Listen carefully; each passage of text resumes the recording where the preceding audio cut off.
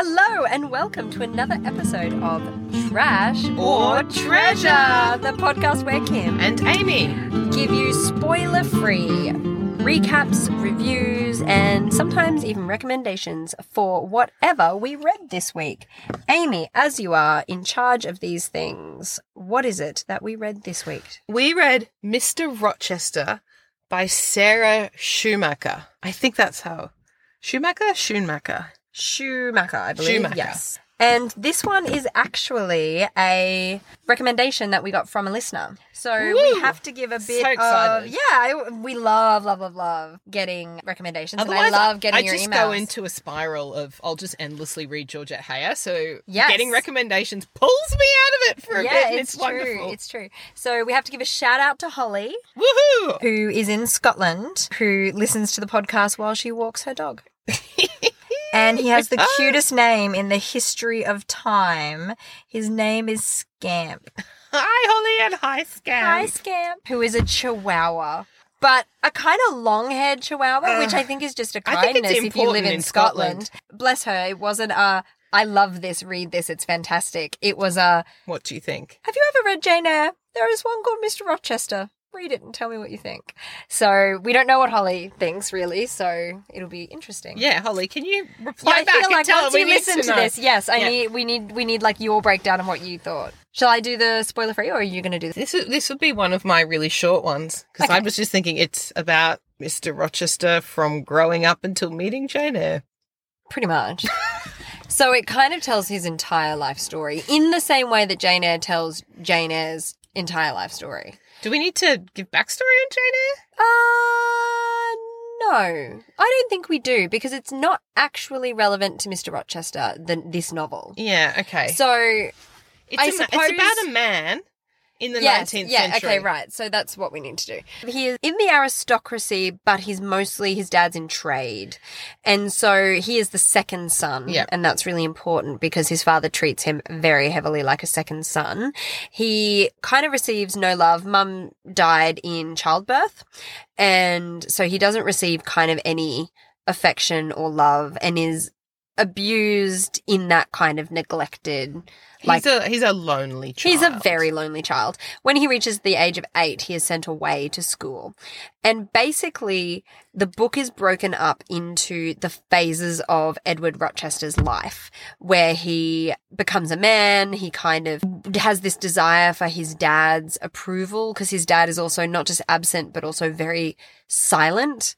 He is super uncommunicative. He'll send a letter saying, and tomorrow your bags will be packed and you'll be moving here. Make your farewells. Exactly.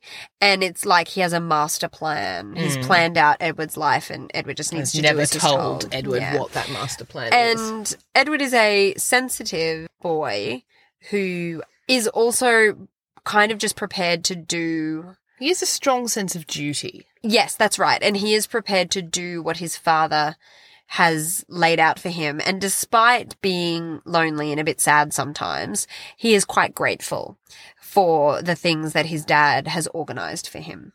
He believes that his dad has his best interests at heart. So his dad has trade interests in Jamaica. So his 8th birthday, they receive a letter where his older brother Roland, who is a bit of a dandy and a bit of a jerk, to be honest. He treats Edward appallingly. So Roland is to go meet up with his dad, and he and father are going off to Jamaica to do something with their holdings there, and Edward is to go off to school. And the love of Thornfield is really deep. Like he has a strong sense of belonging to that place as well.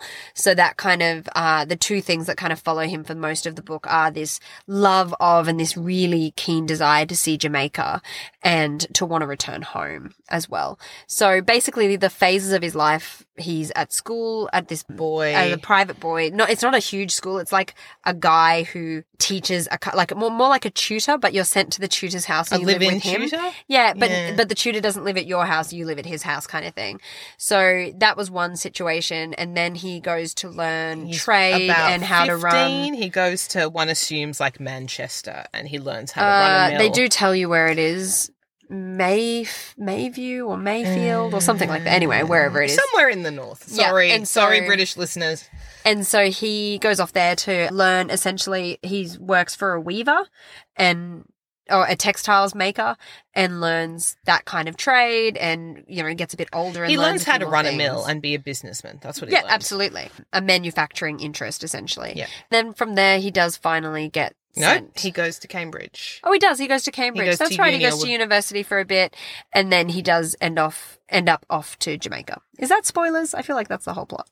I don't think that's spoilers. It's about his life and his journey. Many things happen to him. And knowing that he goes to Jamaica is not a spoiler. You see it coming at the beginning. Yeah, you do.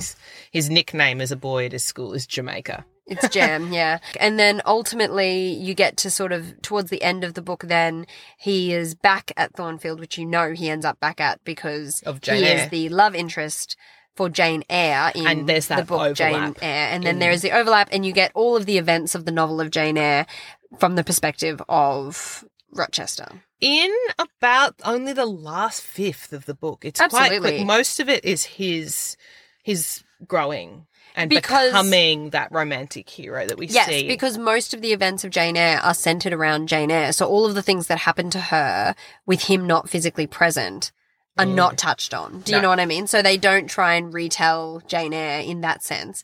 They tell Rochester's perspective of that time he spent with her. That's kind of the book in broad strokes. Amy, would you recommend Mr. Rochester? I'm interested to hear your thoughts about this, actually, because we haven't talked about this yet. So I found it an engaging read.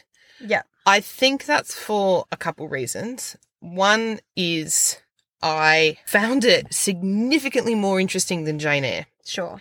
And I do not like Jane Eyre because I don't like Jane Eyre, and it's in first-person narrative. So as is this, I suppose that's important to mention as well. But he's not Jane. So I enjoyed spending time sort of working towards that. And you are in the same sort of period of writing. The author does try and use that sort of Bronte emotional style as she writes. Yeah, a little bit. Yep, I'd agree with that. Knowing what was coming and knowing that, you know, Rochester ultimately meets his redemption through Jane Eyre, I came into the book going, I really hope I don't have to spend most of this book with him mooning over Jane Eyre. Yeah, fair. So it was nice to actually spend time with this significant other literary character. Particularly, I think when you pick up the book originally, and so we both read this as a physical hard copy. I don't know if an audiobook exists, but we read it as a physical hard copy. It's not a small book. And I had the same thought when I picked it up. I was like, if this is just like that horrendous, you know, like some of those really awful books where you didn't like the original and now you're going to just read the entire book again from the perspective of a different character, I was like, I don't know how it could be this big. There's not this much to say. So no, I agree. The fact that we were actually only with Jane in the last fifth absolutely. Or something. Like, if that made it much more appealing. I did enjoy that. There were times where, like, listening to your plot summary, I, on reflection, am more kind to the character of Rochester than I was while reading it, because there were a lot of times where I was like, for God's sake, just ask your dad a question. At no point does he ever initiate asking his dad a question. He just accepts his lot. Yes. And at times I found that really irritating. In Jane Eyre, he's quite a sort of firm, sort of mysterious hero. And originally, when I came into the book and he was like, you know, this sort of indecisive, naive young man, even after, like, so I'm talking about once he was at uni and once he was actually heading over to Jamaica, he still has this naivety, and I found it a bit difficult to match that to the guy I remember reading in Jane Eyre. Absolutely. And the sort of kind and placid, very dutiful guy I was reading in Mr. Rochester. Yeah, for sure. I think it's given me a greater appreciation of Jane Eyre. After reading Mr. Rochester, I hate Jane Eyre a bit less. Oh, okay. Like, as in you hate the book or the character? Unsure. It's a long way to go. I think I would recommend it, but I don't think I would recommend it to anyone who hasn't read Jane Eyre. Yeah, that would be interesting to read it without having read Jane Eyre. I think you could. I actually think this book would stand alone. If I was reading this without sort of knowing what it was working towards, which is the Jane Eyre connection, I wouldn't have finished it because it was just like, oh, how much worse can things get for poor Edward at times? Yeah, okay. So if someone said, I have read Jane Eyre and I didn't mind Jane Eyre. I would say read this book. Yeah, great. But if someone said hated Jane Eyre, I'd say don't bother. If you're on the fence, you liked bits of Jane Eyre, if you're one of the people who were like, yeah, it got much better when Rochester appeared, which I think the novel definitely did, then I would recommend you read this book. Okay. Great. That's the least clear recommendation ever. It is the least clear recommendation ever. But as is our I think our trend. I have much more decisive feelings about this book. That's than just what you us, have. though, Yeah. isn't it? Tell me your decisive feelings. I'm done. Can. Yeah, All yeah, right. I'm done. Okay, good. All right, good. So I think it's important to caveat it, my experience of Jane Eyre because it is what you know going into it. And it's clearly from that book. Rochester is from that book. So it's about that as well. I did not read Jane Eyre at school, but read it as a person who enjoys reading, and everyone talked a lot about Jane Eyre. Very impressive that you did it. Thanks, man. I got up to the bit where they were about to get married, and that all happened. And I put the book down and I walked away from it because I am also like a literarily aware person, I guess. I do know how Jane Eyre ends. You've read The Eyre Affair, which yeah, exactly. Yeah, exactly. So I know how it ends. And I think actually that level of knowledge of Jane Eyre, a cursory Google, is enough knowledge to read this book. I think it's enough knowledge. I don't know whether it's enough motivation. So here's the thing. This is the other important thing that I have to make clear before I tell you how I feel about Mr. Rochester. Everyone talks about him as an important literary hero, a dark and mysterious love interest person. Mm-hmm. The best part about Jane Eyre as a book, I hated Jane. Like the character could have pushed her in a river and held her down. Hated her. I also hated Rochester. I did not like him in Jane Eyre. I didn't like either of them. That is why I put the book down and walked away from it. Okay. I was like, actually, don't like either of you. You potentially deserve each other.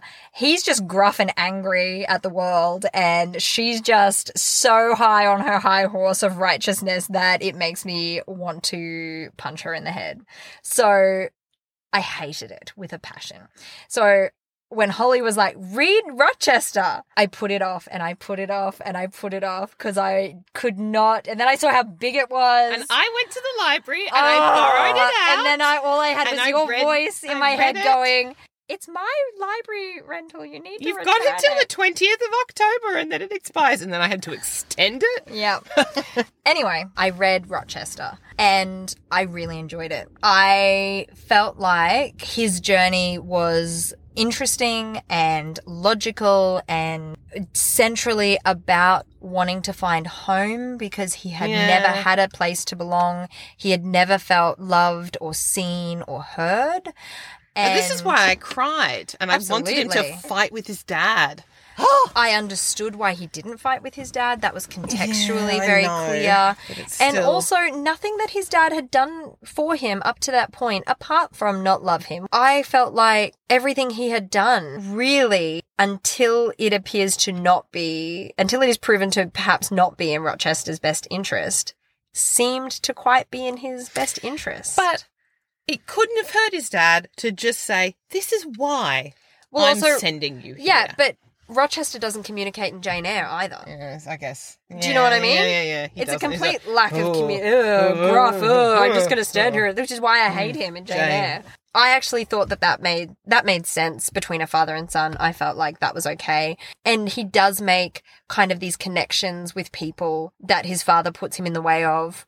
And some of those are quite beautiful and quite fulfilling. It was my gorgeous. tears Absolutely. Again. So the part for me where you were like, people should have read Jane Eyre to enjoy this book, to push through the sad bits.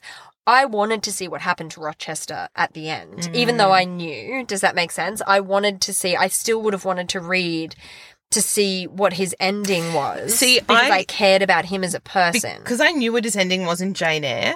I was like, oh God, what more horrible things is she going to do to him in this book? Yeah, but something had to break him. Like Rochester in Jane Eyre is broken. He's a broken shell of a person. So you kind of had to... Then they keep breaking him. Yes, but it was just really, there's really only one horrendous thing that happens to him.